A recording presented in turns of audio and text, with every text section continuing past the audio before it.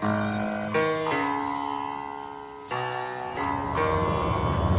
the right club. Be the right club today. Yes! Johnny, that's better than most. How about in? That is better than most. Better than most!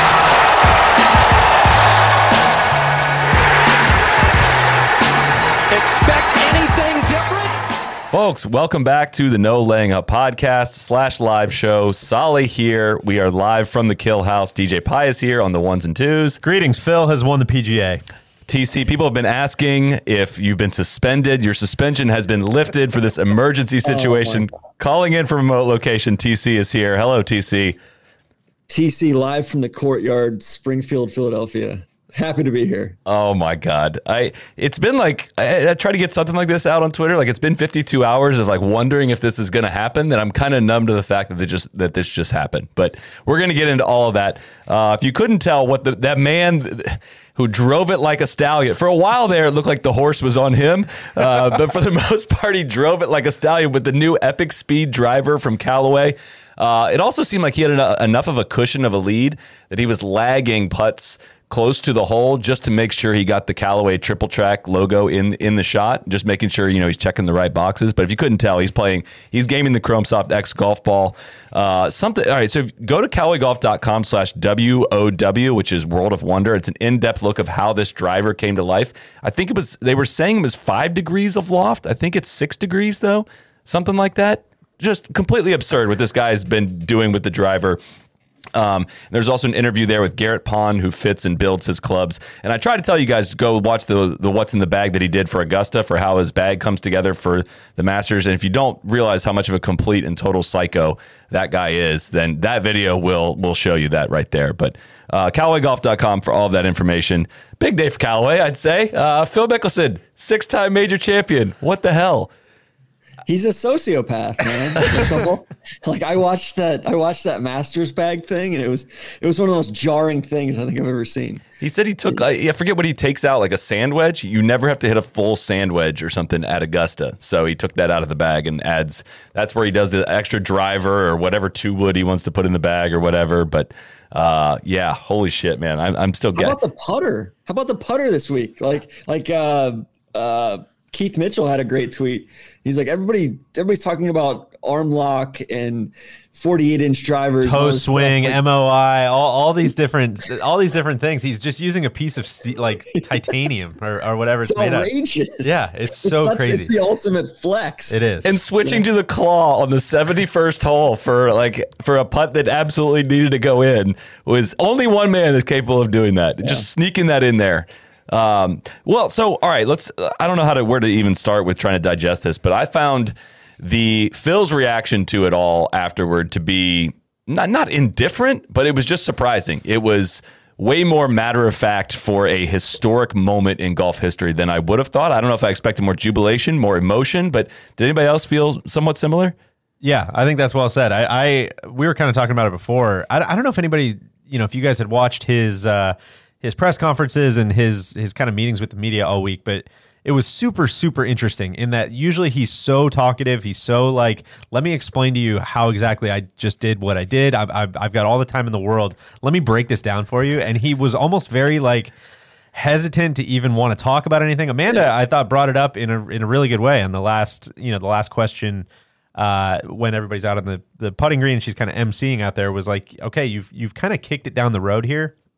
You haven't really wanted to talk about it. You keep saying, like, he even said this on Thursday, like, yeah, I'm on the top of the leaderboard now. Like, great. Like, we're not talking about it till Sunday. We're not talking about it till Sunday. And I kind of thought he would almost like, it would be a breakdown. But I kind of think it speaks to, like, man, this moment is pretty massive. Like, almost, it's one of those, like, it feels so storybook and fairy tale and all. It almost feels like so cliche that, like, of course it's Phil.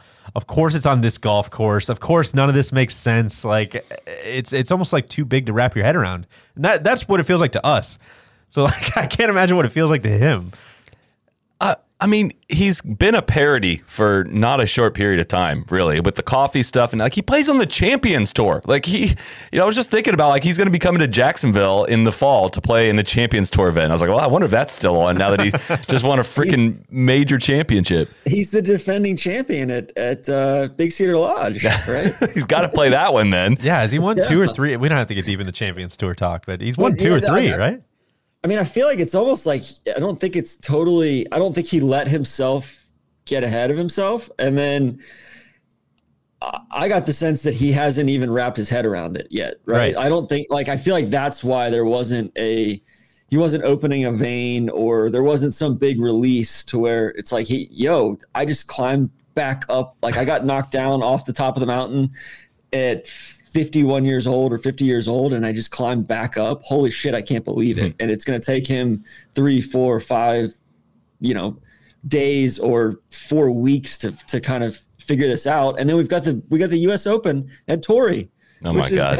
We'll put a pin in that. We're going to get to that. Yeah. I see people in the comments clamoring for Randy. Listen, when we scheduled out the podcast for this week, we did not have Phil freaking Mickelson in the models to be winning on this Sunday. Phil said, I'm worried. I haven't talked to Randy. I texted him earlier. I said, hey, are you going to make he was teeing off at Philly Cricket Club today at 3 p.m. in the most just like poorly planned thing I've ever seen. And I haven't heard from him since. So I think he's totally committed to his round, and he's going to be jubilation afterwards. I was going to say he's at a NetJets corporate event, of course, and was unable to get there to watch the final round. But I will say, earn his way into the live show. Randy has an invite link, so as soon as if he gets on, I literally don't know what he's doing, but he could be napping, he could be playing golf, he could be, who knows? Don't put this on us. Schedule. In the comments, do not put this on us. Direct that at Randy. But point is, Randy's got an invite link in his email, so if he gets done, he could be popping in here at some point. We'll see. Hey, I played golf today. I figured out a way to make it work. Randy, that's so brave of you. So big of you, man. So brave. Randy, maybe you're not as big of a Phil fan as all of us thought. Exactly. So let's unpack that scene on 18. I mean, we got a lot of golf shots to unpack. We have a lot to unpack. Let's for everyone that loves when I say unpack a lot. That's for you.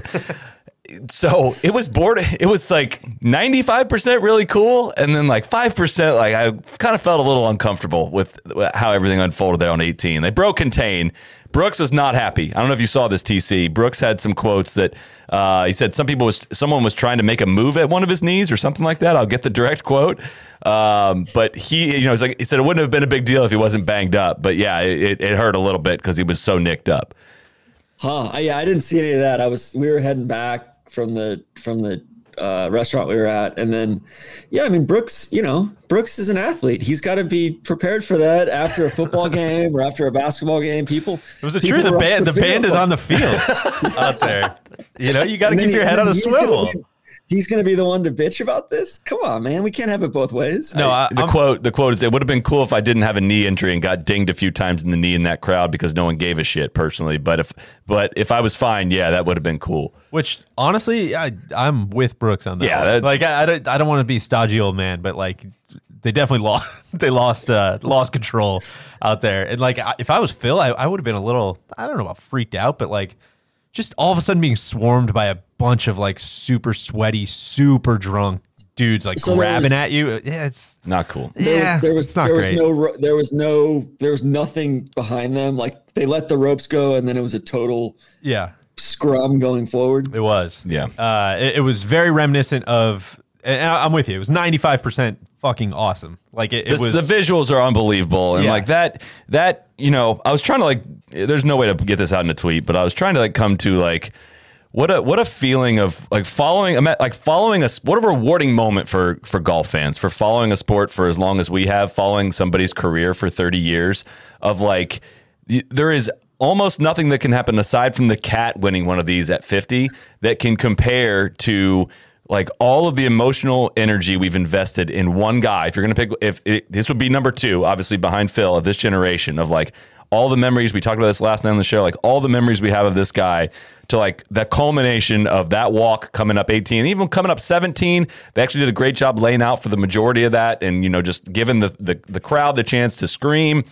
Phil doing his thumbs up, and like just coming together in that moment was just like, man, it makes a lot of golf that's not that fun to watch, like almost worth it for like the one build up to a moment that actually happened. So many times in golf, we get that heart broken, like the Watson thing and however many other times that stuff happens. Jimmy Walker happens sometimes. You got to remember that. Allegedly. And like Kevin Streelman could have happened today. It could have, and it didn't. I was going to say. Kevin Streelman, it was going to be tough, man.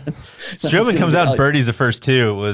I saw you said exactly what was on my mind earlier today, which was just like, man, this could happen, and he is playing great, but like we never get this though. Like this, it never actually happens. Like, come on, it never actually happens. And except for the cat, the cat. I was except gonna for say, the cat, except for the cat. Like in the last 3 years, we got a cat and a Phil Major. What the hell? Yeah, I would have lost that bet. Oh my God! I'm thinking most people would have.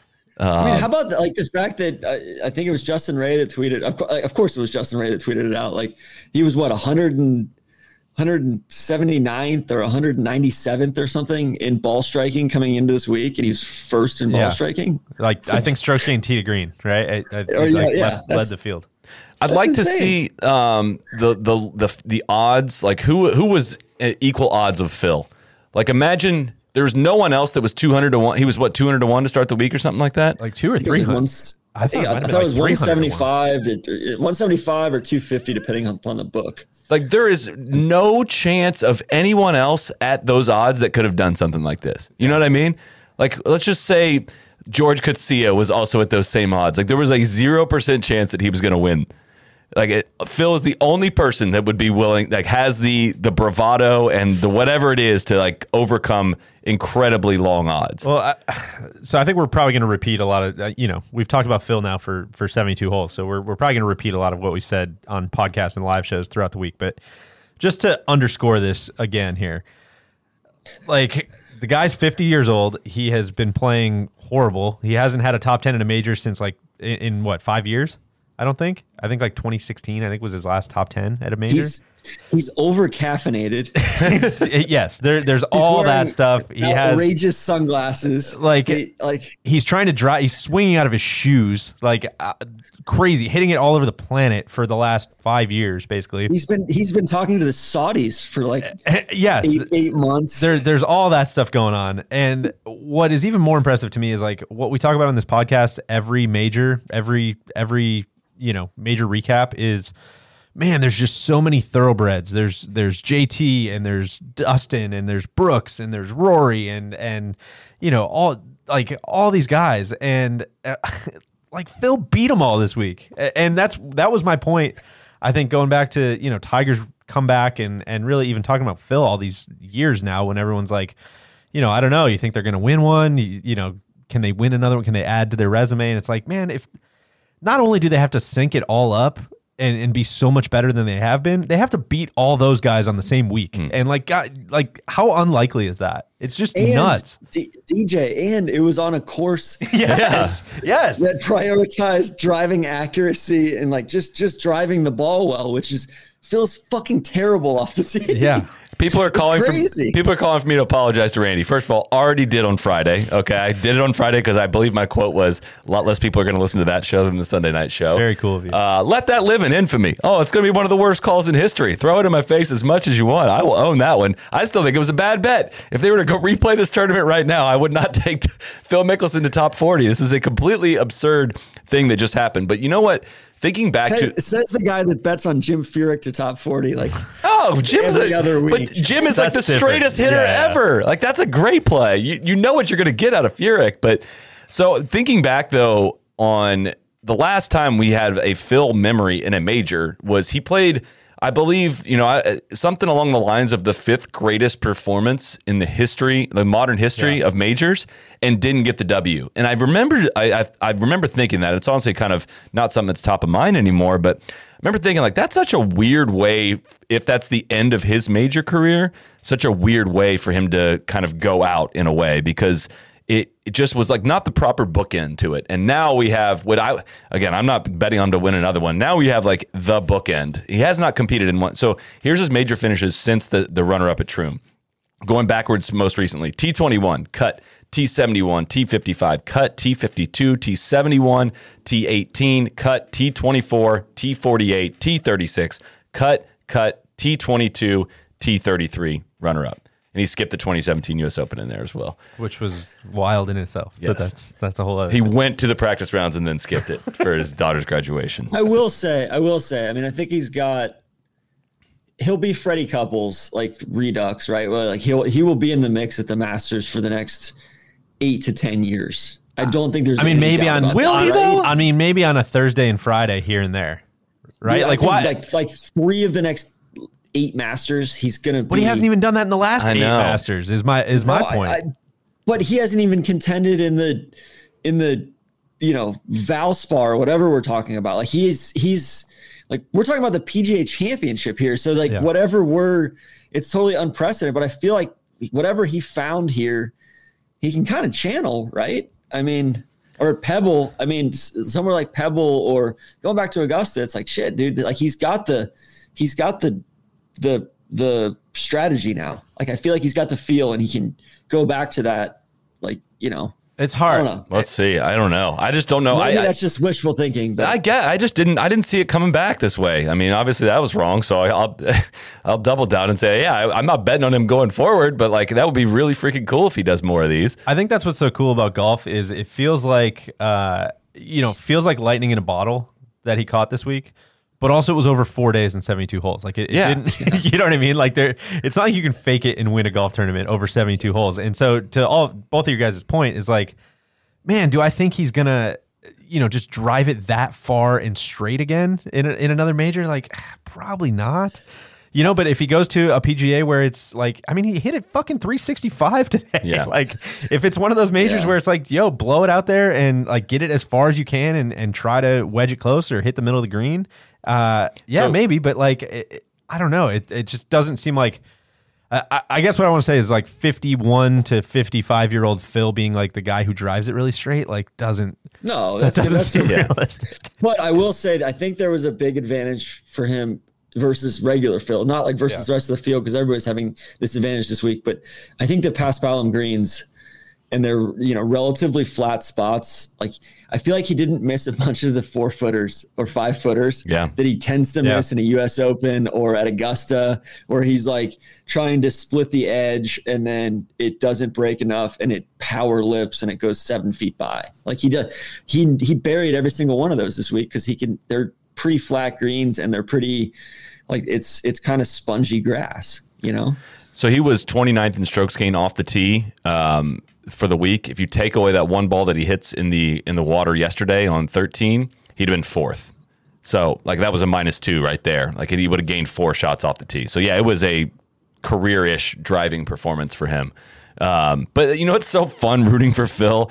Once he's got it off the tee, I feel fantastic. Like he missed the green. I'm like, totally. This is so fun because he gets everything up and down. Yeah. Rooting for that short game is, compared to some of the other players, like if I'm rooting for Spieth, of course, like you don't know what the hell's going to happen when he misses in a bunker. It could be he could hole it or he could make double. Whereas Phil's like, yeah, he might hole this or he might just make par.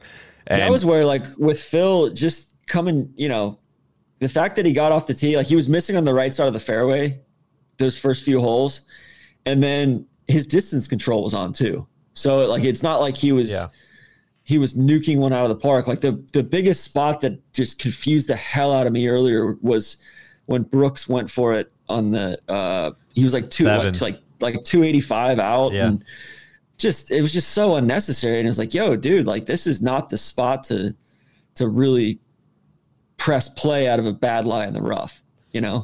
Brooks had Phil questionable stuff. And Phil put it in a great spot right there. And like, I felt like that was kind of, all right, like he knew where his runouts were and he knew where his irons were going to end up. And he really like controlled that, I think, other than the miss on, what was that, 13 or 14, the 13. Par 3, which was the most like unnecessary. The par 4, the one where he hit it in the water. Yeah. It's 13. That was, to your point, that was like, There were only like 2 of those shots that really spring to mind for me. It was 18 yesterday. I think it was yesterday. Or was that Friday? When he had like 9-iron in his hand. Yeah, it was yesterday. And him and Brooks both made those bad bogeys on 18. He had 9-iron and just like nuked it like long left over the green and like a bad spot, had to make that crazy up and down. That was wild. And then the one on 13 today. But other than that, like, God, he hit his, like, it's obvious, I know, for the guy who won the tournament, but he drove it awesome. He hit his irons awesome, and he putted great. Like it was not a phony, like fluky thing at all. He just beat the shit out of everybody. Which I will say, as of Friday night, we were saying like this isn't like hold on for dear life, Phil. This is like as dialed in as we've seen him in a long, long time. This isn't unsustainable model in any way. The Corey Connors model ended up being actually very accurate. So he hit so many good shots from like 180 to 210 yards today. Just like really, really straight, little bleeders or little draws that like he was just in total control of the 6-iron, 5-iron, like, got the ball where it needed to be on the green, pin high. It was a clinic on that. Do you want to talk a little bit, Solly? We were talking about this a bunch throughout the week. We kept forgetting to bring it up. Does this golf course play easier for a lefty? I have a theory I want to throw out on this, but before we get there, I can't think of, easier things to tie into a show than one Callaway into the beginning of the show. And then our next sponsor, which I'm going to mention, because it's playoff time. There's big stakes and bigger promotions. The DraftKings Sportsbook is putting you courtside with a chance to turn $5 into $200. That's 40-1 odds on any basketball game. All you have to do is pick any team that is still in the hunt for the trophy. And if that team wins, you'll receive $200 in free credits. That's right. Pick any team that's still in contention. Bet $5. That team wins. You win $200 in free credits. All it takes to claim these 40-1 odds on the basketball team of your choosing is to place a $5 bet on that team to win. Don't forget the DraftKings Sportsbook also offers great odds and promotions on basketball, hockey, and so much more all week long. It is safe, secure, and reliable. You can deposit and withdraw your funds at your convenience. So download the top-rated DraftKings Sportsbook app now. Use promo code NLU when you sign up to turn $5 into $200 in free credits. Bet on the basketball team of your choice to win their next game, and if they do, you claim $200 in free credits. That's promo code NLU for a limited time only at the DraftKings Sportsbook.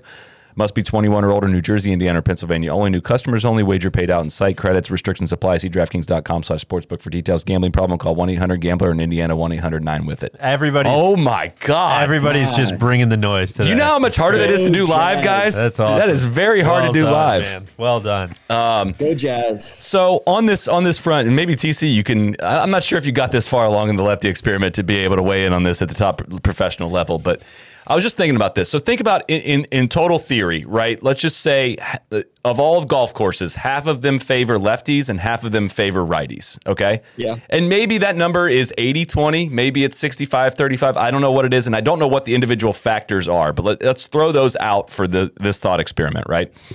So if you're one of 3 or 4 of the best left-handers in the world, think about the fact that, all right, so if it's a righty advantage course, all those righties got to like duke it out with each other anyways, and their advantages all kind of negate each other, right? And maybe you have a disadvantage on those guys in some golf courses, but think if half of them are lefty favored, that like you get the advantage over like 98% of the field. So imagine it could be from day to day too. Like Spieth said something about the wind being potentially favorable for left-handers today or Saturday, or what was it? I forget. I think he was talking about today's wind, but he was talking about today. It doesn't about down the stretch today. Yeah, and it kind of doesn't matter because we got both wins, I guess. But like on a certain day, like going into tomorrow, if you're saying like, all right, now if I need to make a charge, the wind is actually better for me, or the way these greens are shaped. Thinking about Augusta, and that's well documented as to why that favors left-handers. But if you want to like win a lot of majors over the course of a 30-year career, wouldn't it make more sense to be doing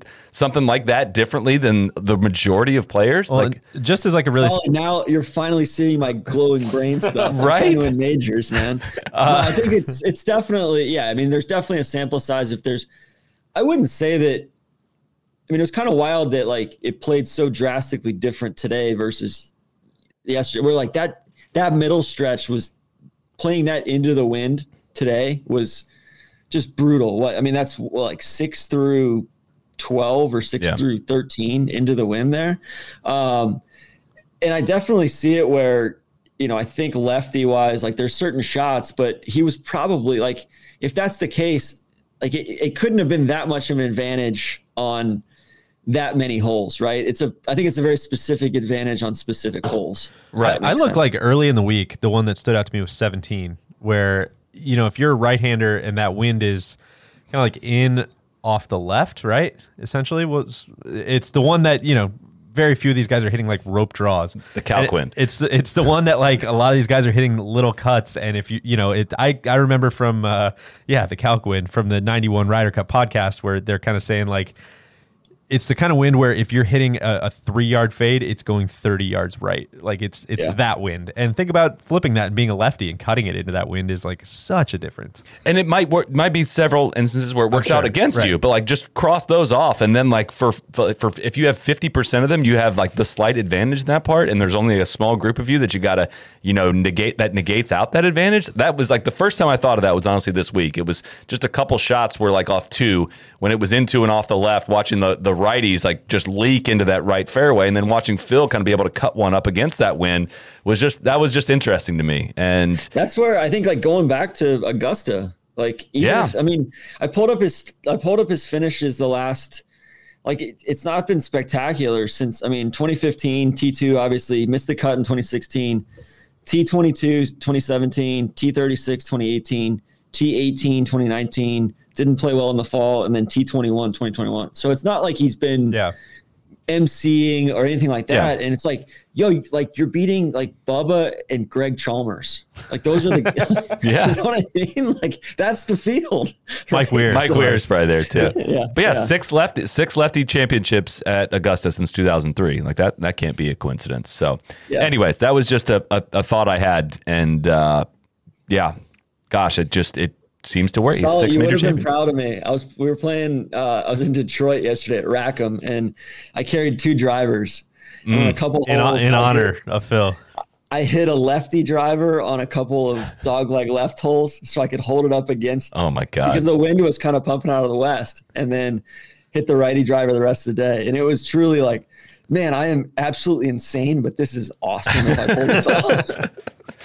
Can we? So, I feel like we need to just acknowledge the fact that really just a few weeks ago we were hitting stupid right-handed shots with Phil Mickelson. Like, did that look like a major champion that we were seeing that day? Like that was the last time he was really in the cauldron. I mean, that was the last heat of the battle moment. I was all concerned. Like I wanted to do something with driver that week, but it was Players Week. And I'm like, God, like Phil doesn't want to be hitting right-handed drivers. Right. If people don't know what we're talking about, we did a YouTube video where Tron's playing lefty, Phil's playing righty, and doing it closest to the pin. And Phil sandbagged it, of course. Yes. Yeah, and then beat my ass on the last hole, like spun it back, basically. He's a true sociopath. He is a performance artist. He is like, that's the thing that kind of kills me is like he puts all this energy into all this other stuff, and then he goes out and like wins the golf tournament. Like he does things. He's been a sideshow for the last 4 or 5 years. Yeah. And he goes and does this. It's like, dude, that's incredible. And he does things like, as David W. in the comments pointed out, like switching to the claw grip on the 71st hole of the major. It's insane. Yeah. It's wild stuff. Gosh, he ended up kind of coasting somewhat to the win down the stretch, but what a fucking nightmare back and forth that front nine was. Just a circus act between him and Brooks. I didn't know what to like take away from it. Porter had a great tweet of like, hey, can we just like pause this and just like play the final 9 tomorrow? Like I need like some time to unpack what just happened there on that front 9. Seriously. And that was, as we said, that was Louis getting involved. Yeah. It was just front 9 was a total match play situation. Just 2-shot swing, 3-shot swing, 2-shot swing. So someone in the comments called Louis a professional loiterer, which I thought was pretty good. Pretty good take. I would point him as a professional lingerer, but we can take that, elsewhere. No, he was like one of those people that you just hire for the day to come in and flip the sign. He's a hired protester. Yeah. Looking at the cards, for the week, Phil really won this thing between holes 7 and 11. He played 7 perfectly, birdied it every day, parred 8 every day, birdied 9 on Friday, and then he birdied 10 3 out of 4 days.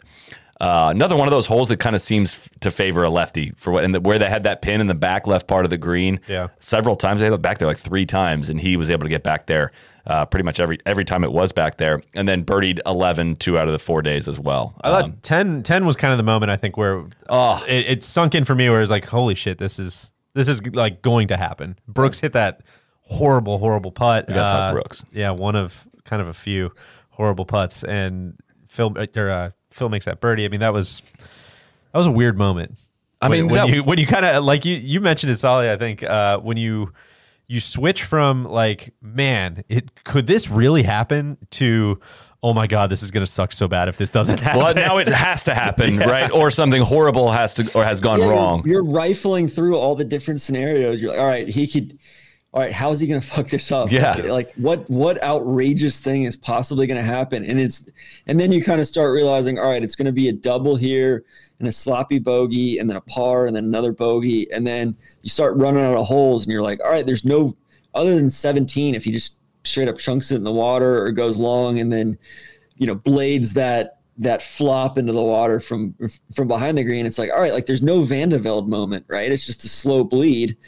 And then once you kind of tighten the bogeys on 13 and 14 that was the beginning of it. Like that was, if it was going to be a bad sequence, it was going to start like that. So that was a little bit like the Veep, like nervous laughter, like what the fuck? What the fuck? dude, the one on 13, I was just like, dude, like what the fuck? That green's so unnecessary though. That green's so narrow. The wind's going that way, right? If I may say it though, just kind of rode the wind a little bit. The way he hit it in, it was just a true one-shot penalty, and you're putting for par, right? If you bail too far left and you don't get up and down, you're making 5 anyways. Like it wasn't that penal. It wasn't nearly as. I think we all had the scar tissue from the day before in there with the tee shot where he had to re-tee, obviously. But it was more or less just like it was like, yo, man, like you got a 5-shot lead. Like, let's not be playing on the edges. Let's be playing let's go middle of the green or safe side here. And I think he was trying to. I think he pulled the shit out of it. But it does, like, even the best players in the world, when they have all right, don't go, we're not going right here. The last thought is probably like, let's go right. But, all right, we want to talk a little Brooks. Is it time? But before we get there was one more thing I had kind of just in my notes on Phil, like reading his transcripts throughout the week. I thought it was really interesting. The thing we said last night was, we've seen a ton of him talking about, or we've just seen a ton of him like not have the stamina for 72 holes, right? And struggling to like playing a great 18, playing a great 36, and then just like completely cratering. Where was that at Quail Hollow where he 63 and then went like 75, 74, 75 or something like that. Against Damon. I think he was betting with Damon that morning. Right, exactly. He had some interesting stuff where he was talking about like how he was fixing that. Did you read any of that? Yeah. Where he was talking about like, I'm at home now, I'm trying really hard to play 36 or 45 holes a day just because it's so hard for me to lock it, which of course you guys know I can relate to this. It's so hard for me to lock into every shot of an 18-hole round that like I need to like overextend myself in my practice so that 18 holes just doesn't feel like that big of a deal. And he was saying it with the meditation stuff too. Like I'm trying to stretch out how long I'm meditating so that smaller moments are much easier. And I don't know, like that's the Phil I really enjoy when he does, like he just kind of starts talking and then he gives you those nuggets where you're like, holy shit, that was actually like crazy insightful, and I learned a ton from what you just said. Like that's super interesting. So it's good to have that, Phil. I think he said a lot, both Friday and Saturday, I think, especially yesterday, he said a lot about visualizing the shots and just, sitting there and like as he's going, he visualizes hitting the shot and everything. And the place that I really saw that today was, I can't remember which hole it was, but he had like a 4-footer coming back, and that was kind of the putt where I'm like, all right, like if stuff's about to go sideways, like he's gonna miss one of these like 4-footers coming back, right? And he took like 25, 30 seconds standing behind that ball, and I'm like, oh God, he's gonna miss this. And then he just buried it, and I'm like, you know what, like. He made the shot in his mind, and then the rest was easy. Can I ask, little gamesmanship from Phil, knowing Brooks's problems with slow play? Are we maybe? I think it was. I think some of this is TV. Like I'm guessing he took that long on all of his short putts, a lot of them. That was just the one that we happened to see. But like, all the conversations we saw, all the visualization, there was nothing going quickly at all. And I'm sure that's for his own pacing, but like that could not have helped Koepka, I don't think. Also, like Brooks is playing I think it was just slow as shit like out there. Yeah, I think it was just really slow out there. They were not waiting on greens. Maybe Brooks played slow or played bad as a form of gamesmanship too. Chess stuff. Can we talk about some Brooksy? We can come back to Phil because I think we probably still have a lot more. Listen, it wasn't good. Yeah, I think we had a full praise session for Brooks. I had great appreciation for him getting involved in the scene this week, despite not having any reason to believe so going into this week, other than just he does this a lot. So putting that aside, I think I was truly in amazement that he is in the final group, final pairing, and even had the lead for a decent amount of the day here on Sunday. But, however, if I may say, since the back nine at Bethpage, we talked about this on the Bethpage pod after he won, was like when things started going bad on that back nine and he was making bogeys and the crowd kind of turned against him and DJ was making a run and the crowd was just kind of rooting for some action, to get close. He looked rattled for the very first time, like the first adversity he had faced in a major. Because every time he got close to 12 or 13 at Bethpage. Yeah, whatever the par 3 is, I remember he bogeyed, and it was like, holy shit, this is on. And since he ended up winning, he ended up closing out. He won by 2. But since then, he has not won a major and has not played great when the pressure has been brightest at the majors. Like when it's been close. To his credit, he possibly, scholars will take years to figure out whether this is true or not, but he did let both Tiger and Phil win their majors. History could look very kindly on that. Brooks could have 6. We do appreciate that. Yeah. He had a shot at Harding Park, kind of fizzled out on that Sunday. He had a shot at Pebble. Augusta in 2019, had a shot at Pebble. I'll excuse Pebble because he was a 2-time defending champion and had a great week. Yeah. And I think he finished runner-up, to Gary Woodland. He's 3 shots back or something like that. But this was not a great performance at all, even remotely. And all of the stuff that powered him through the first 3 days just did not last into today. And it's hard to say, like, for as bad as he putted, it's hard to really put that on the knee, right? I mean, yeah, it's hard. Like, someone in the comments said this, and I hadn't really thought about it, but like, I don't know if the knee injury stops how much you practice putting. Like, if you're constantly, think about how much you're bending over and you're reading putts and all that stuff when you're on your feet. Yeah, when you do have a knee injury, so that could be part of it. I'll give him some grace there. I mean, maybe he's not as able to practice as much because that's the thing about Brooks is like he's a fucking awesome putter. Like this is very out of character, right? And the 8-footers in major pressure, yes, he's usually pretty cash. Like maybe the best that we've seen in a very long time. And so I think what's interesting about it, it's tough, man. I don't know. I think putting leaks into so much of how you're playing, right? And momentum and all these, sports talk radio things that people like to throw out, that when you're not making them, like, how do you not mentally press a little bit more? And how do you not, give the tiebreaker, like, should I go for the middle of the green? Should I go for the flag? How do you not start mentally giving it more to the flag if you're not, if you can't make anything? And so I don't know. I can see that leaking into a bunch of different stuff. I think that what I'm seeing, at least just specific to Kiowa, I mean, the other ones I don't like. I need to go look back closer at those, but this one specifically is, I don't think you can't try to force the issue on a Pete Dye golf course. Right. Yeah. Like there's some awkward ass spots out there. And I think, especially long of greens or short-sighted or spots where it's like, yo, dude, like, yeah, like it's going to take you 2 chips just to get back on the putting surface here, and there were a few of those. And then where he can make hay down the stretch, he wasn't close enough. He wasn't in a position to force the issue on 16, for instance. It's like he's too far back, right? And I think some of that's due to a couple of those putts not falling, but some of it's due to just careless and sloppy play on the par 5s on the front 9. Yeah, man. What did he end up losing by? 3, 2, 3. He lost my leader. He finished 2 back. Yeah, and so I know it's very easy to post round pick out spots, but it's like he missed the bunny on 3. That was like a really short birdie. Makes like a really bad double on 2, and plays 11 or was 7. Sorry, the other par 5, just like horribly. And it's like, dude, he was 4. He was 3 over on the par 5s on the front. Yeah. Like and bogeyed 11. And bogeyed 11. Yeah. His putt was 3 feet 3 inches on number 3. Yeah. And awesome chip in there. Hypnos in the comments has a great question. Do you think Brooks looked at that scene on 18 and realized he will never get a reception like that? He tries to act like he doesn't care, but I don't know. And that's got to be. I'm tired of like psychoanalyzing Brooks. Like, yes, I've gone from he doesn't care, but he cares immensely, and he cares that you think that he doesn't care, kind of thing. To now it's like, yeah, like who gives a shit, right? It's like, Brooks, just go do your thing, and like if you win major, fine, and it's not going to elicit an emotional reaction from me, but like it's not like I don't really care how Brooks feels other people feel about him. TC, anymore. I need you to hold that thought. We have a guest joining the thread. I have no idea what his connection's going to look or sound like. Ladies and gentlemen, Big Randy. Randy! Good morning, Washington. What is going on? Are you apprised of the situation?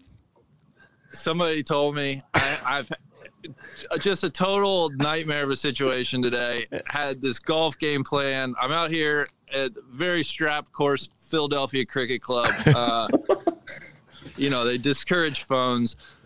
Come off the 18th green. They said Mickelson won by 2. I said, stop it. You're bullshitting me. They said, no, it's true, big fella. He did it. And I'm just in a joyous stupor right now.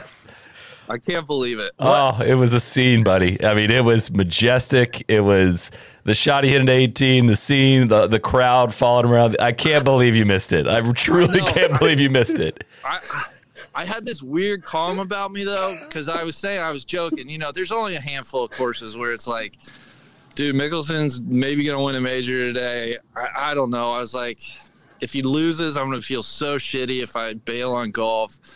And I was like, whatever happens is going to happen. I felt weirdly calm today. I just kind of had a good feeling, and it got paid off. I can't believe it. Cannot believe it. Where does this rank for you on the It's the most unbelievable win ever. Like, I thought the British Open was unbelievable, but this is like, he's 50 years old. He's been done for years. It's incredible. It's absolutely incredible. I do want to say, Andy Johnson, fried egg, you can take your Ernie being better than Phil. You can take it all away. Get that shit out of here. I don't need that. This is the second exclamation point on that argument. Phil's sending messages all over the planet today. All kinds of Phils coming out of the woodwork today. I mean, can you guys believe it? No, it's absolutely outrageous. What if you could have had him say any? I know you didn't see the post round press conference, the trophy presentation. If you could have had him say anything, call anybody out, recap anything, and that when he grabs the microphone, what would you have wanted to hear from him? Come to death row. I mean, I don't know. I would have. I think poetically, or like an earnest answer, would have been almost the inverse of the Wingfoot moment when he was like, "I'm such an idiot." I think it would have been the inverse of just like, I'm such a savant. I'm such a good golfer. You guys know how fucking good I am. I'm such a legend. That's what he should have said. I'm a legend. I can't believe it. He could have said 6 words. Fuck, I'm good. Just ask me. Yeah. Like, do you guys even understand how good I am? Oh, boys, this is just magical. Just magical. Well, I hope I'm on cloud 9. I can't wait for you to see the replay. It was it was anything but certain. It was dead certain. It was an entire range of human emotions out there today. It's the Mickelson. It's the whole Mickelson experience. It was going to go no other way. That's the only way it could have gone. The only regret I have is that he wasn't wearing the glasses that were the mirror tint on him, because those would have been just the absolute stunner shades, and they would have gotten all sorts of camera shots of like him looking at the hole and the reflection in those. But yeah, dude, he's all amped up on the gum on 17 and 18 too. It was the whole fucking thing, man. It was awesome. Completely outrageous. Somebody in the comments, Joseph Sakai, if you're tired of your golfer all up in the Corona commercials, all up in the State Farm commercials dancing, come over to Coffee for Wellness. It's guys, is he going to give back the special USGA exemption? Oh, he's going to for sure roll it up in Mike Davis's face and throw it at him. Are you kidding me? He's going to be shooting spit wads from the back of the media center. He should give it to Ricky. Although I guess Ricky's in now, right? That would be sick. I wonder if it's transferable. I don't think Ricky's in. Get it to somebody else. Oh my gosh. Ricky missed a putt on the 18th green to get in the Masters, and they didn't even mention it, Randy. I mean, Stories, it just wasn't supposed to happen, you know? Like, You know what I want to ask? Longtime listeners of this podcast will, of course, remember when you won the 04 Masters. I believe you jumped into the alligator-filled pond. Will there be anything? Is there anything you'll be doing this evening? I just might get on a malted hop frenzy. That's the only thing I can think of. Randy, get your ass back to the courtyard here, man. Come on, get your ass back to the courtyard. There's a little creek running down here. I don't know if it's. I might just swim down the creek here at Philly Cricket Club. I don't know what to do.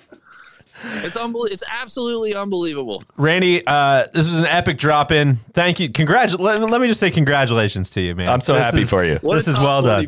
What a top 40. I will apologize one more time, Big, just for the history books. I laughed at your top 40 bet, and that was foolish of me, and I will accept any and all grief for that. His approach shot in one, the top 40 did not seem secured, but he quickly settled the ship after that.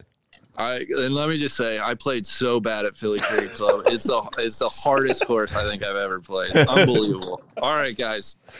Later. See you, buddy. Speed. Unbelievable. Somebody here in the comments, I'll get the name here in a second, said a great one. Did Ricky Cameron Kelly, did Ricky have driver of the day? That's possible. Yeah, great drive by Ricky today. I'd say him or Harry Higgs. Yeah. I was going to say Higgs. You got to give the drive of the day to Higgs. Did Harry finish bogey-free?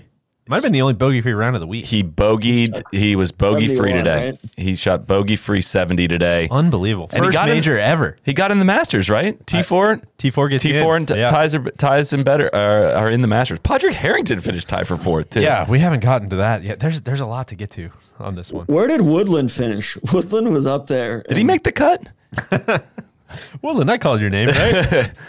They just oh my God. Woodland finished T38. Holy he was on the shit. first page of the leaderboard for like most of the front nine. So did Bryson, and so did Brandon Grace.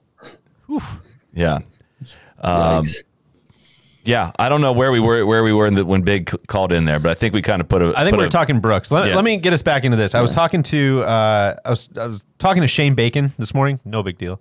And he was we were talking about Brooks, and we're talking about Phil, and just going back and forth about a bunch of stuff, and we're kind of revisiting the age-old question of like why does Brooks not do it for people? Why is this not a bigger deal? Which it is. Like if that was close down the stretch, I think that was that's I don't know how to say what I'm trying to say. Brooks would have had a lot more clout than he realized. Like if Phil wasn't there, I don't know if that makes sense or not. Let me get back to what I was trying to say. I think with a lot of the other guys, we said this on the show yesterday, that like with Brooks seems to feel like he's in the same category as like the JTs and Dustin and those guys, when in reality he's blown those guys out of the water and on the course, and is not in their same category. And I think what is interesting about that is one thing that Randy said on the show the other night, which I thought was really interesting, which was how much we overweight Masters victories.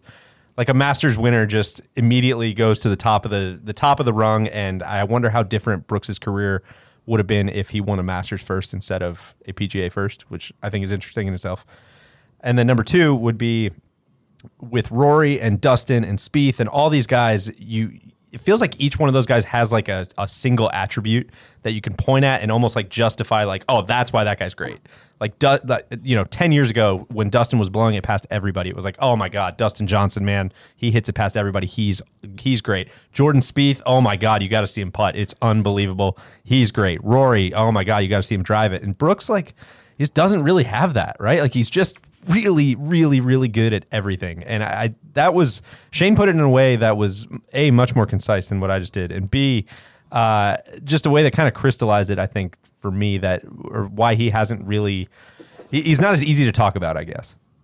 He just hits these shots, like some of those like those high draws that he hits. They're just like some of the most ballsy, aggressive shots I've ever seen in my life. We're like 235 yard 4-iron over a tree with a slight draw, holding it into a wind, and like he just pulls it off, and it's so good, and like you're almost numb to it, right? Yeah. It's brilliance or excellence by like brute force. You never see Brooks like in a crazy spot making a wild swing or like making a crazy shot shape. Like it's always like very stock cut stock draw right here. You know what I mean? There's not like swashbuckling to it. You know, I kind of feel the same way about Rom too. Yeah, right? Where and it's like DJ to it. It's just like, man, yeah, they're just like awesome at everything. And Shane said this morning, not to air it out, but he's like, I think like winning might just be his, like maybe that's Brooks's thing. Like, it's not putting or driving; it's just like winning. And it was that made it extra. It was, yeah, and that's what made it extra 2 years. weird to watch today. I think, right? Like everybody expected him to. I think especially after you saw how number 1 played out, right? Like who didn't think it was over after Phil makes a just gross bogey and Brooks makes an effortless birdie on Super one gross bogey, like so unnecessary. Who didn't think it was over at that point? And so I don't know. I know he's had the injuries and hasn't had the prep probably that he's probably doing it more on just like pure adrenaline and like being the baddest guy out there than he is like actual prep and form. But it's a concerning trend, I guess. I'll say this on the putting, like, again, not to take things back to Jack's Beach here, but like when you get off on Paspalum, like every little putt is uncomfortable. Like the 3-footer comebackers are like, dude, I don't know how I'm going to get this in. But like when you're on Paspalum, like the cup looks enormous. And I just felt like he was never comfortable putting on those greens. Like he just never, the grass grows straight up and the ball just kind of wiggles a little bit on that line, and the cup just feels smaller on Paspalum grass. And I don't know why. I don't know if it's the cup edges or how the cup, the ball just doesn't want to fall in on edges nearly as well. But you get off on that, it is not surprising to have a struggling week. And a lot of guys really did have tough weeks on those greens.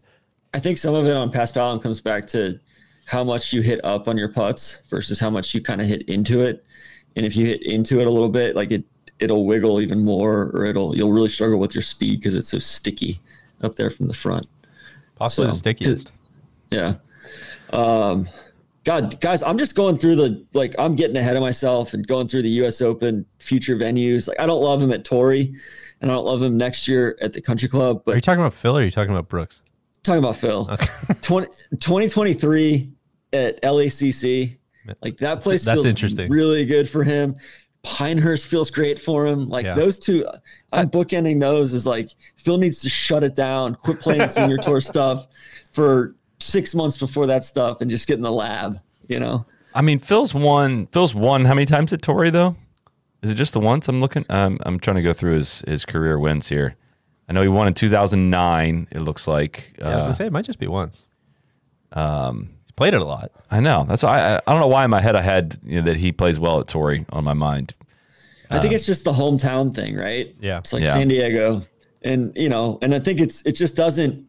I don't know. It just doesn't seem like somewhere that I can imagine him getting in a great spot off the tee, right? Or it's going to be a struggle off the tee there for him. Yeah. I don't know if anyone, it's going to be I think the Bryson thing is going to be interesting to watch because I think it's going to be thick, rough, and long and narrow fairway, right? I would think so. I don't see any other. He won in 2000 and 2001, so it's admittedly, and in 93, so it has admittedly been a while. But yeah. And you've got rounds on the North Course in there too. True. That's true. Which he redesigned.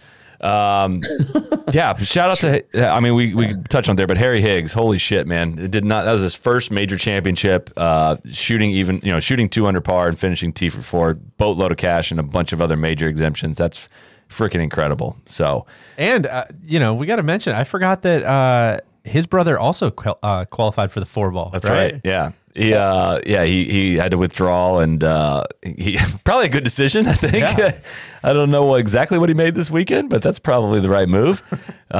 He was supposed to play. He was supposed to play with my guy Park Ulrich out in the 4-ball, and Park was going to go play the stroke play by himself and see if he made it to match play, but they ended up withdrawing. But yeah, Harry, I texted him last night. He had some really cool stuff that he said about his brother. Like he's like, hey, like my brother's been caddying for me out here, and he's become like a world-class caddy over the last year and a half, 2 years. And like, I thought that was cool just to like kind of have the wherewithal to be up at the podium and just call him out and say, hey, like, like you're doing an awesome freaking job and you're a big part of my success. So I thought that was a cool moment from them. That's awesome. Yeah. Let me be the 859th person to say like very easy duo to root for there. Yeah. Kind of wish they would have got some TV time, but we'll take that comment elsewhere. God, yeah. So we can get there in a second. Padraig Harrington mentioned that, but that's fucking ridiculous. The Ryder Cup captain finished T4. Did I hear beat his whole team? Did I hear he hadn't made a cut at a major in like 5 years or something like that? That would not surprise me. Yeah, I mean it's just crazy. And Shane Lowry finished in T4 as well, which I didn't have appreciation for that as it was happening for reasons that I would not say are my fault. But gotta give a shout out to Ricky as well. Oh my God! We said this last night, and again, I'll put my hand up as someone who probably didn't really get, probably didn't grasp the nuance of the special invitation, and was a little upset until I realized how many guys get special invitations, yada yada yada. But kind of repeating what I said yesterday, like he still had that swimming around his head, right? I mean, it was talked about on TV. It was talked about everywhere. I'm sure he was asked about it. And then he steps up, and I think his first top 10 since like January of 2020 or something like that. I mean, good for him. As we've said many, many times, golf is not as fun when Ricky's playing bad. Good for him. He got back to the orange shirt and orange belt. Exactly. I think, and right? orange glove today too. You're correct. Padraig had not made a cut since the 2016 PGA Championship, which didn't happen actually. So the 2016 Open Championship. We got to do a deep dive on Padraig's career. What a fascinating, just underrated player. Deej, I think you're burying the lead here. Big day from Team Rose. Huge day from Team Rose. I know. I was planning a whole separate podcast about that. We'll do a whole Monday debrief about Team Rose's win. I'll be on the Team Rose. Stacked. I'll be on the Team Rose podcast this week. If you'd give Honest Abe, Justin Rose, Morikawa, Rahm, Zalatoris, and Smoking Scotty, and Big Tone. I would not have passed the hey, did Scotty Scheffler make the cut or top 10 this week? I would not have passed that test because I would have got he probably missed the cut. I think missed that one. What else? Anything else? Can we do coverage? Are we? I mean, it's just a commercial disgrace. I don't really have much more to add on other than that, but it was worse than usual. So you guys were saying all right, we've got how much longer, of the PGA, and I was trying to think, all right, the PGA, they signed this contract and all that, but on some level, it's the PGA Tour that normalizes this every week, right? Like we're so desensitized to it that the PGA of America can get away with this commercial load, with signing this up and really not have much blowback. Because, just look at what the PGA Tour is doing every week. It's not any different, Yeah. So I wish I knew the sequence of events of who weasels this in there, right? Does CBS request this many commercials per hour and get that in the contract, and PGA of America doesn't review it close enough and lets it happen? Or does PGA of America tell them you can have this much and they'll take something? It is clearly the worst covered worst network television broadcast of a major, right? Yeah. And why would you want to have your brand associated with that if you're the PGA of America?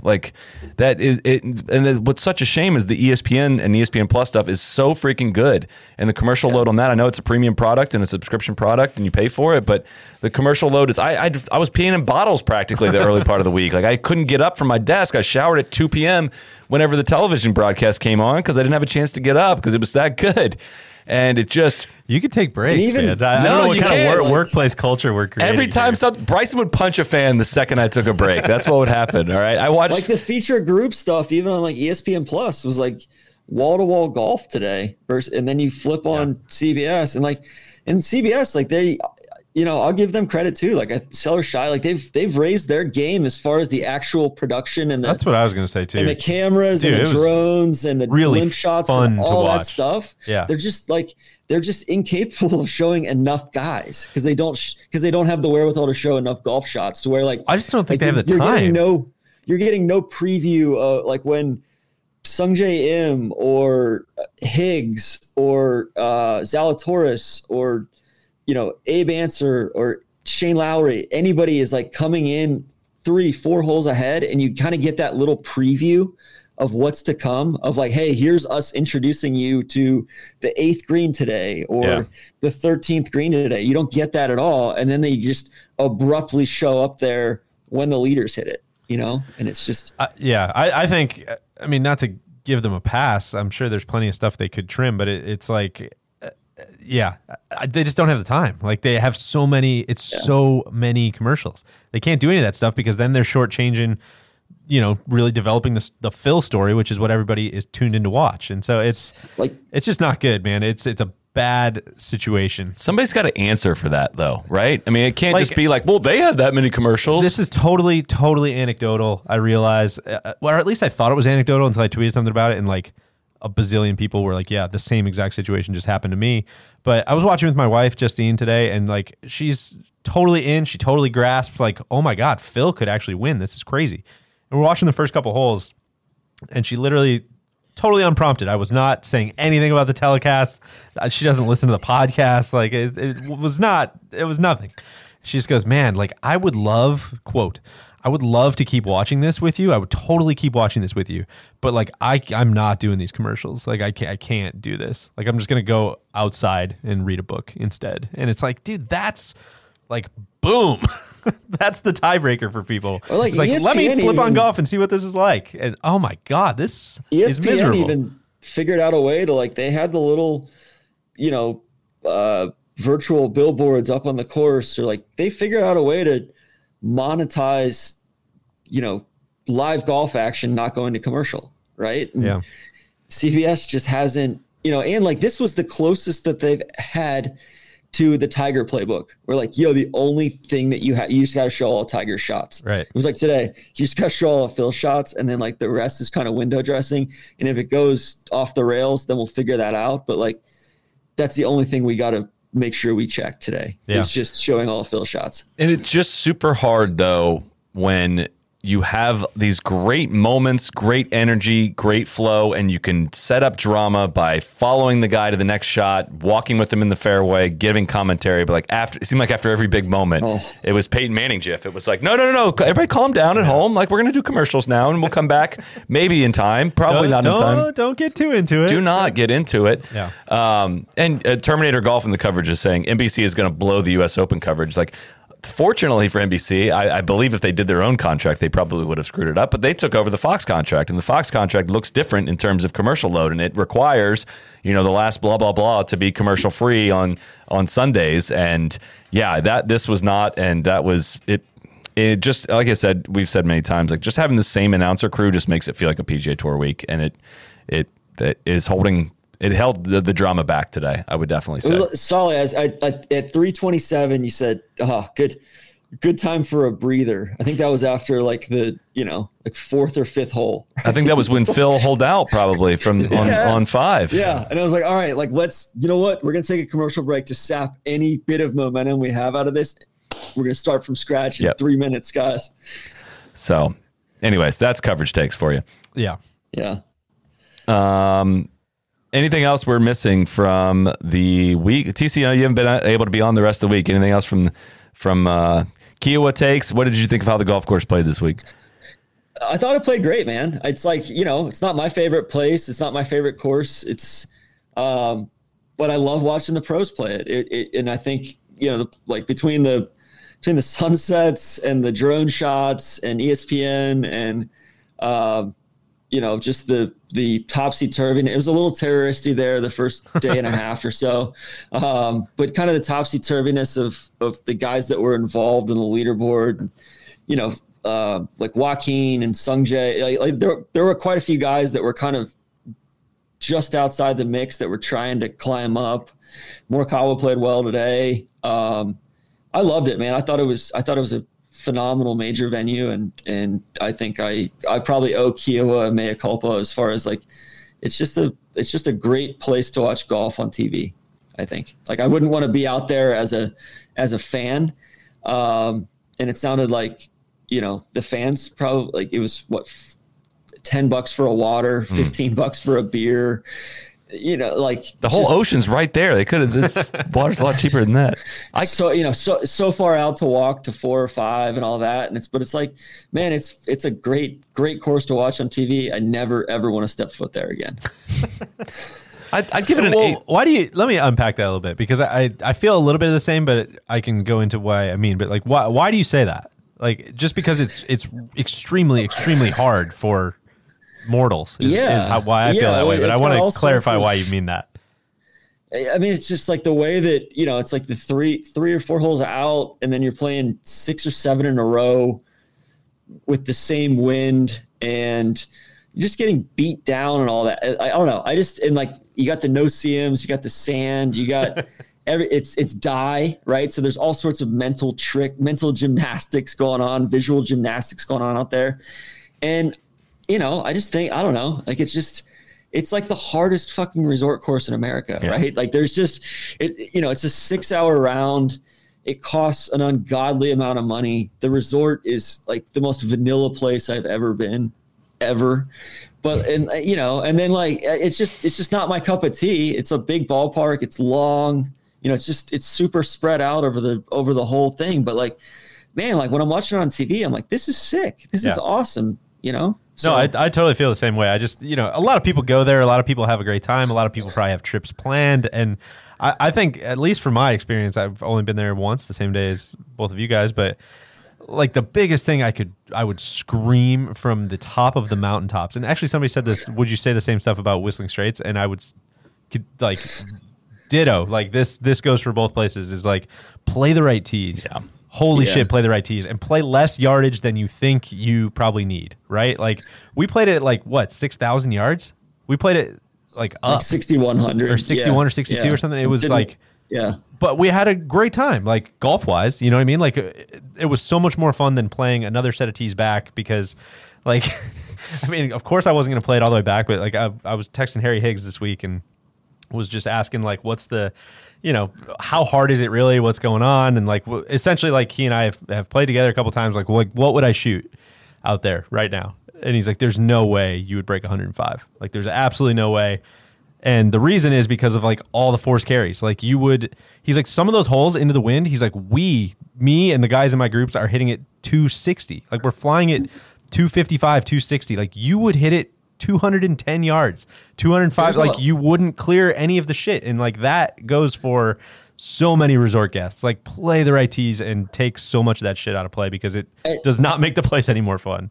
Like, I don't want to dissuade, like go there once. Like it makes a lot more sense when you've been there and all that. But also like there's a hole or two on the back nine where I remember hitting the tee and it's one of those forced carries and there's a bunch of tall grass there. And like, I'm like, where's the fucking fairway? Right. Like, it's like, it's not out there. Yeah. Right. It's very much I would like to play there because the pros play there because it's held big tournaments, right? If there was no big tournaments held there, I wouldn't be like, oh, I got to get to that course. A hard ass course on the ocean. That does not sound that fun, to be honest. No, but it made today. It made today so much more fun for me, I think. Also, like, because like we were texting each other all week, like, oh God, Neil, Solly, Brooks is right where you were on 9. Like he's in the same spot and he just hit the green. It is cool to build context, which is sweet. Like that. I agree. Yeah. I think what also makes it tough for like higher handicaps and like resort guests is like you can't play the ball on the ground. Right. Like, you have to fly it everywhere. Yeah. So like if you skull one or if you kind of hit one a little bit thin, like it's gonna get caught up in the grass and you're gonna have to hit that other shot. You can't use the slopes in there and all that, That's where I think I'd give Q like an 8.5 out of 10 as a tournament, course, just because to that point, not being able to play run up shots. And I just don't love the way Paspalum grass plays bounce wise. Like it just doesn't, they moved the tee up on 3 today and it was dead downwind. And like for a Daniel Berger hit 8-iron off the tee. And like for a second I was like, oh shit, this could be sick. Like if you are hitting it, if you get greenside, can you not hold the green downwind? Is that why somebody's laying up? It ended up not being the case because there's enough softness in the Paspalum where you could chip up very easily from the front right of the green and get it close. And like, unless you're Phil. But some of the golf courses that require these run up shots or require you to play these angles, a lot of U.S. Open courses that they've gotten really firm require like you follow a certain protocol so you make sure you don't get out of position greenside, like over behind a bunker to a green you can't hold, and there's none of that there. Like you could hold these greens with a flop shot from almost any lie. And there's still spots like I think there's. It's definitely like that, and Phil talked about it a little bit. I think on Friday in his presser, where he's like, the greens are soft, like they're watering the greens, and you can spin it and you can stop shots on there. I think the one thing is like you can get yourself out of position, but that's just dye getting you out of position. And there's a mound there. There's like a ton of rough on a bank, and you can't hit it into the bank and try to kill it. Like you have to fly it all the way up and all that. So I don't know. It's just it's such an interesting course to watch when you've seen guys play at Crooked Stick or, TPC West or TPC Sawgrass or, any of those places, or like Harbortown, for instance, to where it's like, yeah, there's like a very prescribed, it's much more about the firmness of the greens and being short-sighted. Whereas this is like, I feel like those mounds and those spots are even built up even higher to kind of accentuate that, because you're not getting it on the greens. Someone in the comments kind of pointed out how helpful the CBS target lines were. Yes, I feel like I haven't seen a ton of those, but like that is Pete Dye in a nutshell, right? Is like, the tee box is pointing this way, but actually you want to hit it over there, and it's just all weird, visual, crazy stuff. And to have that, and then honestly to see how close Phil was hitting it to that target line constantly was that was awesome. That's a positive coverage. I'll also say too, just like watching on TV, it was a big. I really, really struggled out there. I had no frame of reference on the horizon, right? Especially as you're going like 6 through 12, kind of going south down the coast, or southwest down the coast there, where like I had no frame of reference. There's a water tower 4 miles, down the beach, and you're trying to use that as like an aiming point. Whereas having those CBS TV towers, there you actually have something to work the ball off of, or a start line or something like that. I thought that was an interesting thing. It was like something to break up the horizon a little bit. And on the positive coverage take front, like I felt like they made me feel like I was there a lot of the week. The drone shots, the aerials, the blimp stuff, like they gave. So like I was like, yeah, they gave you like, there's a reason why you would go to a seaside place for a tournament, and it's for visuals like that. And they delivered on that front. So that for that reason, that's something I don't think they were capable of in 2012, probably in the same way. We also haven't talked Oosthuizen, I don't think. I think we kind of brushed past Louis. Put it on the list. Number 5, runner-up, joins DJ and Monty with 5 runner-ups in majors, circling back for yet another one at the PGA on top of his Grand Slam he's already won. The second trip around. DJ felt, at no point did you ever feel threatened by Louis, but he's a double bogey on 13 away from being right there. Yeah, it's just, dude, I don't know. There were whiffs of Finau. Every time it got close, there was a missed 6-footer. There was a, hitting in the wrong spot. It was just, seen the movie quite a few times here. And hopefully, like, he seems like an awesome guy, and I really like rooting for him. I obviously love his game, but I don't know, man. It's tough. Like the much smaller tournament, obviously, but like the tee shot in the playoff at Zurich, like that didn't help, man. Like that spoke kind of some volumes. Like, that was like the DJ Pie film room. Like, there's one place on this golf course you can't hit it right now, man. Like, just don't block it into the water. And I don't know. That just no thanks. It's just not my thing. He had one of the most apathetic up and downs on 9 today. He was like 75, 80 feet off the green in front of, kind of front knob, guarding the pin there. And it's like kind of a nasty spot. And he just kind of walks up and like very disinterested, like just hits like 5 feet and then makes the putt. And then just knowing that like that guy is I guess statistically he's like the best putter on the PGA Tour this year. No, I think they said he was. Like, I think I would have to check. I know this is all very look upable, but I heard that too. I think Ian Baker Finch was just referring a season where he led the PGA Tour in strokes gained putting. I definitely don't think it's this season, but I could be wrong. I'm hearing that, and then I'm like, wait, like the guy with that swing, is the yeah, that doesn't make sense.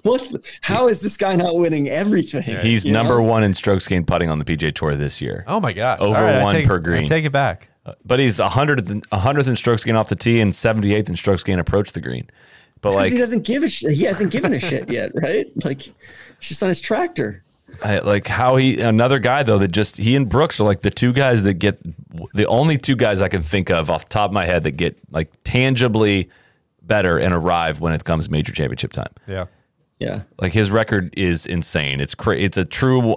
We covered him in the What If Guy podcast, right? I sure hope so, because he is maybe one of the great what if guys of this generation, of like us trying to figure out what the hell this is. It's like what if he gave a fuck, right? And I think that's where like I tweeted that earlier, and Andy said like, well, like if he gave a shit, like he'd be devastated at all these runner-ups. And I'm like, no, if he gave a shit, he would win them. Right. That's what I was thinking. 3, he's that good. Yeah. Second at the 2012 Masters, lost in a playoff, to Bubba.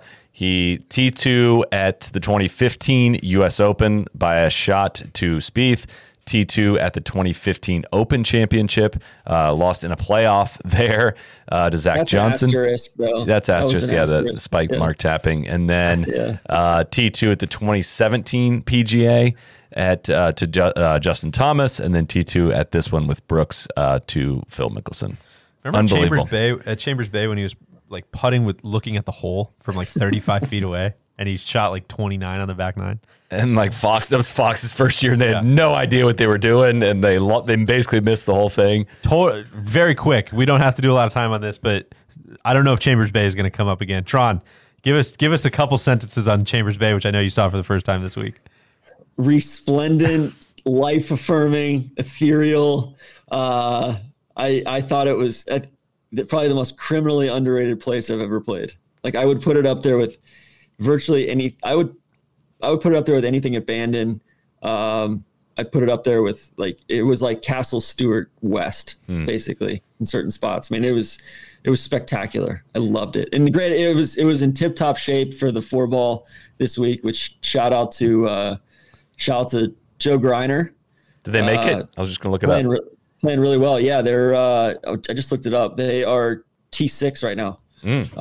Shot 64 at the home course and 67 at Chambers Bay today. So good stuff there. Yeah, just an excellent golf course. I loved it. So I'm just, I didn't qualify for the 4-ball, so I'm not going to go. I'm never going to go play it. It's kind of like the Stanley Cup thing. Not until you earn it. Yeah, not until it's earned. It's earned. Yeah. Earned only. Now I will say Chambers Bay. I can totally see probably the worst place on the planet to watch a golf tournament. I was there. I was there in 2015. It was tough, man. It was really, really, really tough because there's great place to play, not great place to spectate. And also just think about we don't have to do a bunch of. Although Kia was kind of similar, where it's not. There's a lot of Chambers Bay that kind of winds in itself, right? And you couldn't have fans on both sides of the hole, so a lot of the fans are just all out on the perimeters. So there's a lot of holes where just you couldn't see anything. You couldn't. It's like a big bathtub. Yeah, and you're kind of standing around the outside of the bathtub. Yeah. So, what else we got? I think I'm taked out. That's a lot of pods. That's a lot of golf. That's the most golf I've ever watched in 1 week. I say it again. I say it again to the ESPN and CBS. We did not actually think you'd come up with 45 hours of live coverage. We kind of just asked for it. We didn't actually want it. That's too much. I'm exhausted. I am excited for the Schwab this week, though. DJ and I are gonna go down for a couple days. Yeah, that'd be great. Fort Worth. I'm excited for that. We gotta cap it on some Phil stuff. It makes me laugh even as I'm saying it out loud. Considering Phil just won the PGA Championship, which is a crazy sentence. What give me some highlights. What are some favorite Phil moments? We always talk about this guy's been. Oh my God, he's been such a parody, such a cartoon character the last few years. Give me some good stuff. What's top of mind for you? I mean, he ran after a putt at Shinnecock. We didn't really talk about that. He claimed that was the right move too, when he could have taken an unplayable and replayed his shot if he wanted to. The coffee cup, just the fact that he just carries around that dumbass coffee, that big insulated coffee mug. The sunglasses, of course. Yeah. I mean, he's a lunatic. It's just appreciation for, again, this is something we've talked about all week of dialing up your best golf when you want it the most is something that just watching people go through the cauldron of a major championship. And at the same time, I know he hasn't done it in a while, but I felt probably more trust than I was giving off in terms of him with the lead and him playing in these last couple of rounds of you don't have to wonder how he's going to handle it, right? He's been there so many times that it's not, there's almost no holy shit feeling for Phil, even if it has been a while. Yeah. That's something that doesn't go away. I can't imagine. There can't be I can't believe I'm doing this, right? I mean, when Tiger got the chance at Bellerive, he played awesome. And when he got the chance at the Masters, he played great down the stretch and won it 11 years after his last major. And Phil, at the same time, had not had success in majors. And when he had the chance, he played great. And I don't think we'll ever forget that. 50 years old, a PGA Tour Champions player just won a major in the most competitive era probably in golf history. The guy who was in the booth last year at the PGA. Just roasting Faldo. Getting ready for his TV career. Yeah. Which credit to Faudo, he was not petty about any of that this week. I would have thought that Faudo would have just been throwing little jabs here and there, but he took the high road entirely this week. That's what Twitter's for tonight. I'm sure he'll toss a couple out there tonight. Let me know, because I'm blocked, so I won't see any of it. But I think going back to Phil too. I don't think this is the last. But like really, he may not win another one. I think he will, but I think this is like he's going to give us a few more tastes of this, and then you think he's going to win another major? I think he's going to. If he doesn't, he's going to come really, really close. I truly believe he's going to win a Masters at like 54. So hard to win. I know, dude. I'm totally with you, but like I've got LACC. I think he's primed for that place. And then I think there too, like and then he's going to just, with Phil, it's like he's so tantalizing. Like he does this stuff and then he always follows it up with a missed 5-footer or just tries to get too cute with something. And like, it was so cool to actually see it come to fruition today. Like just, feel like, holy shit, this is actually happening. And we've got a good friend. I just want to give a quick word. We got a good friend, Jim Hartzell, lost his son earlier this week, and his son was son Jordan, biggest Phil fan in the world. Like, and Jim was like, God, Tron, he just, I could never get over all of Phil's bullshit. Like all the bullshit, man. All these distractions, all this extra shit that he does. And Jordan just loved it, man. And he would have loved this. It was like the coolest thing for Jim today. So I just want to just smile on my face, just knowing that he's there in Alabama happy. Seriously. So. That was well said. Top of mind for me as well. And just, I think that was oh man. Yeah. That's going to be a tough one to talk about. But the fact that Phil fucking Mickelson won the week that happened to Jim, like it's a lot. Yeah. That's a lot. So, last thing I have, just because I feel like we got to discuss it. If Phil goes and do we need to talk about Saudi Arabia? Like, sure. He literally might follow this up by like, thanks for the memories, guys. Like, I'm gonna go check out this Saudi Arabian golf tour after this. And I kind of ended my like long Twitter thread about Phil with this, and it's like, does that matter? Check out these views of the Red Sea. Yeah. Breathtaking. Check out these views. Does it matter? Does it not matter? Do we separate that from everything else that he's done? Does this change anything? That's kind of what I'm getting at. Like, I just feels like something we need to discuss. It felt like he's getting some PIP money, right? At the very least. I think he was going to get the PIP money anyways. But it felt like, yeah, like yeah, he would do some stupid bullshit to like drum up, some crazy, like he'd start his own version of Goop or something like that. Wouldn't him leaving make a lot more sense without having just won a major? He's kind of riding off into the sunset a little bit, kind of doing all kinds of crazy shit anyways. Hadn't really been that relevant for the last 5 years. Him going and playing, like finishing out his career in Saudi Arabia for a ton of money would have made a lot more sense than now. Like, dude, like the perfect, not book into your career, but like resurgence and this memorable moment. And like, we had this lasting memory of you doing this, and you could go mess around for 5 more years and we wouldn't think of it any differently. Right. Whereas if he goes and does it now, I think it's like, dude, that's going to be met with some blowback. I think something else that's probably pulling him back in. And I don't know how this will shake out if the Saudi Arabia thing comes to fruition, Phil does it or not, antitrust and restraint of trade. I don't know how this will work and all that. I'm sure it'll be tied up at the courts, but like the Ryder Cup stuff, right? It's like if Phil being a Ryder Cup captain at say like Bethpage in 2024. Yeah. I didn't think about that. Was that 20? Yeah. It's like, or 25 now. 25. Yeah. It's like, that's like, that's going to be like the ultimate. Like, I feel like Phil was like born to be a Ryder Cup captain, right? And if he's leaving that on the table, that's probably, hey, like how much is that worth, Phil? Is that worth $5 million to you? Is that worth $10 million to you? No, literally. 30 million to me. Yeah. And I would have to think the price probably went up today, if anything, right? Like, yeah, it's, I don't know. I mean, literally though, that's kind of the thing is like, hey, would you rather be a Ryder Cup captain or would you rather have $30 million? That Ryder Cup, that's a decision not a lot of people have had to make. That Ryder Cup can't happen, right? That thing is too dangerous. Speaking of which, we do need to do one final segment here. Which is brought to you by our friends at BMW, of course, the global sponsors. Are the standings updated? I will check if they're updated, but they're global partners of the Ryder Cup, and they're partners of ours. And this is a perfect segue into our Ryder Cup segment. I'm hearing some Phil for Ryder Cup chatter going on right now. Does this week change anything for you guys? I mean, he might make it on his own accord, right?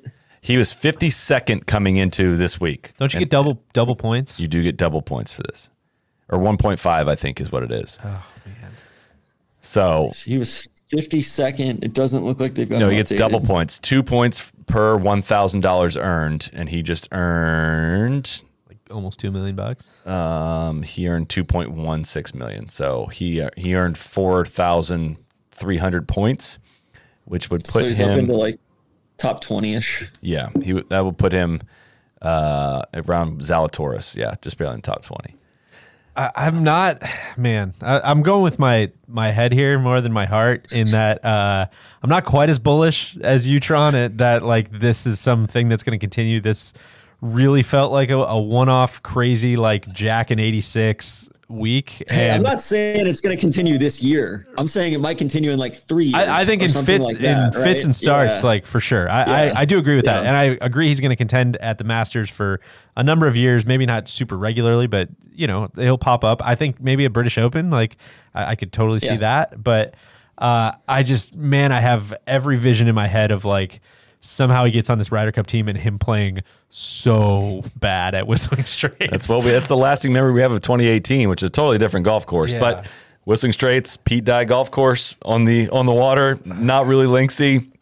Play the ball in the air. It's going to be set up easy. If he bombs it and drives it super straight, like of course he'd be great to have on the team. Man, that feels like a big if. When we started the segment, I was so out that like literally 60 seconds ago, I was out on this, and I think I've talked myself into it. I think they're not going to have any rough. It's going to be they bomb it far, find it, and wedge it, and make a lot of birdies. And that guy does those things pretty well. I don't think it's necessary though. That's what I keep coming back to on all these, like talking about Reed and talking about Phil for these things. Like you have so much depth, you don't need to take a big risk like that. That's what I was going to say. Is the only way I could see it would be if the PGA of America puts their thumb on the scale as far as like people love Phil. We need to have Phil there, and like check it out. The U.S. team's already like way deeper, anyways. Like you can afford to have Phil on the team. Come on, take one for the team. But outside of that, like if you're sitting here and it's like, man, do you think you have a better chance to win? What is it? 4 months from now, with Phil Mickelson playing Whistling Straits, like that doesn't sound like a great proposition to me. Man, it's interesting. I think there's a couple. You've got a decent weekend from P. P shot 69-70, get into a tie. T17 there. Finau T8. Like I feel like the guys that are kind of on that 6, 7, 8, 9 bubble all played well. Koepka is 6th. He played well. Reed, Finau, Morikawa's 4th. Like all those guys, just it's kind of it's gonna get pretty.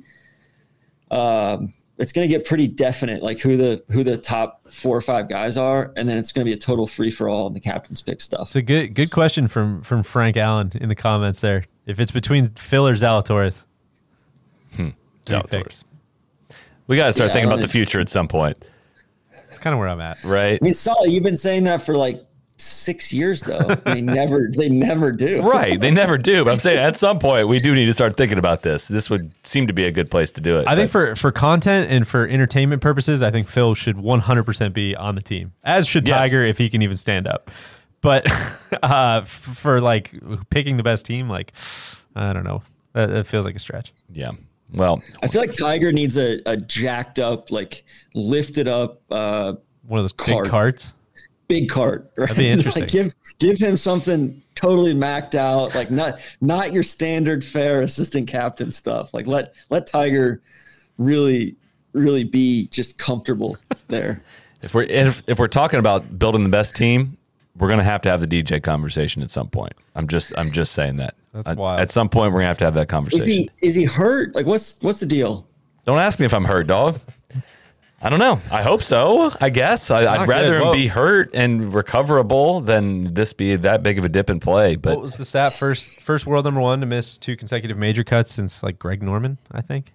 Yeah, and that's what is crazy about locking in the points You know, I mean, it would take several months of bad play to really actually have this conversation, which it's very premature to have it, but he can't play his way off of him. So what happens if he's not healthy and goes the rest of the year without playing good, and he's going to be a lock for the team? So honestly, though, if there's one guy that you need to take one for the team, DJ be I don't really care. if you told DJ yo, dude, we don't need you in Wisconsin, he'd be sick. That's fine. I had plans that weekend anyway. So.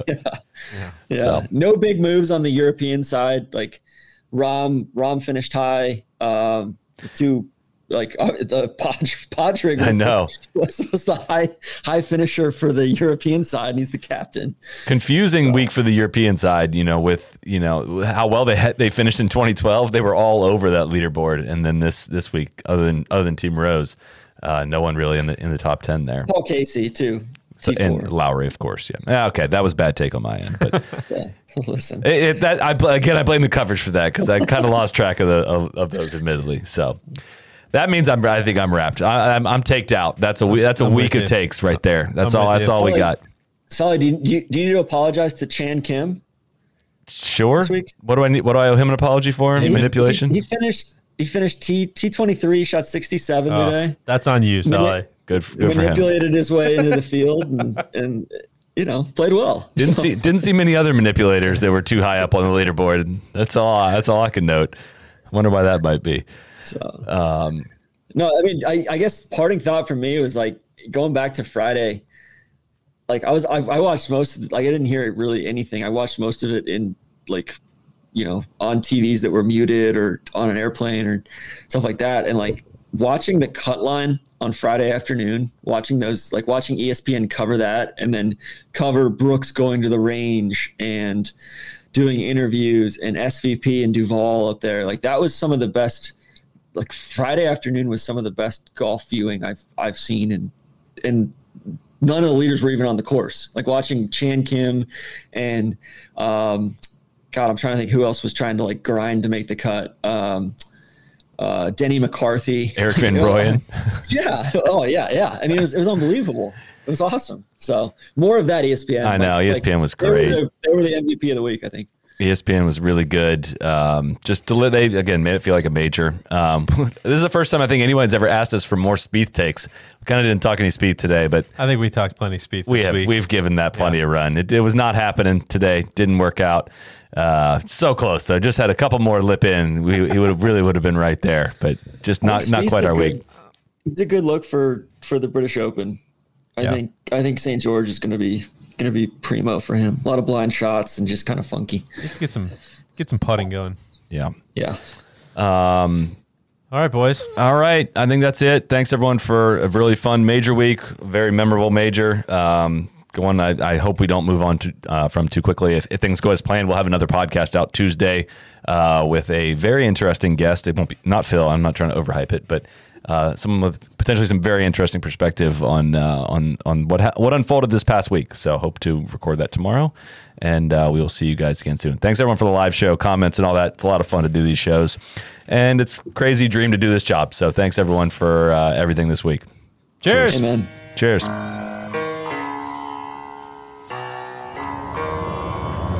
Be the right club. Be the right club today. Johnny, that's better than most. How about in? That is better than most. Better than most!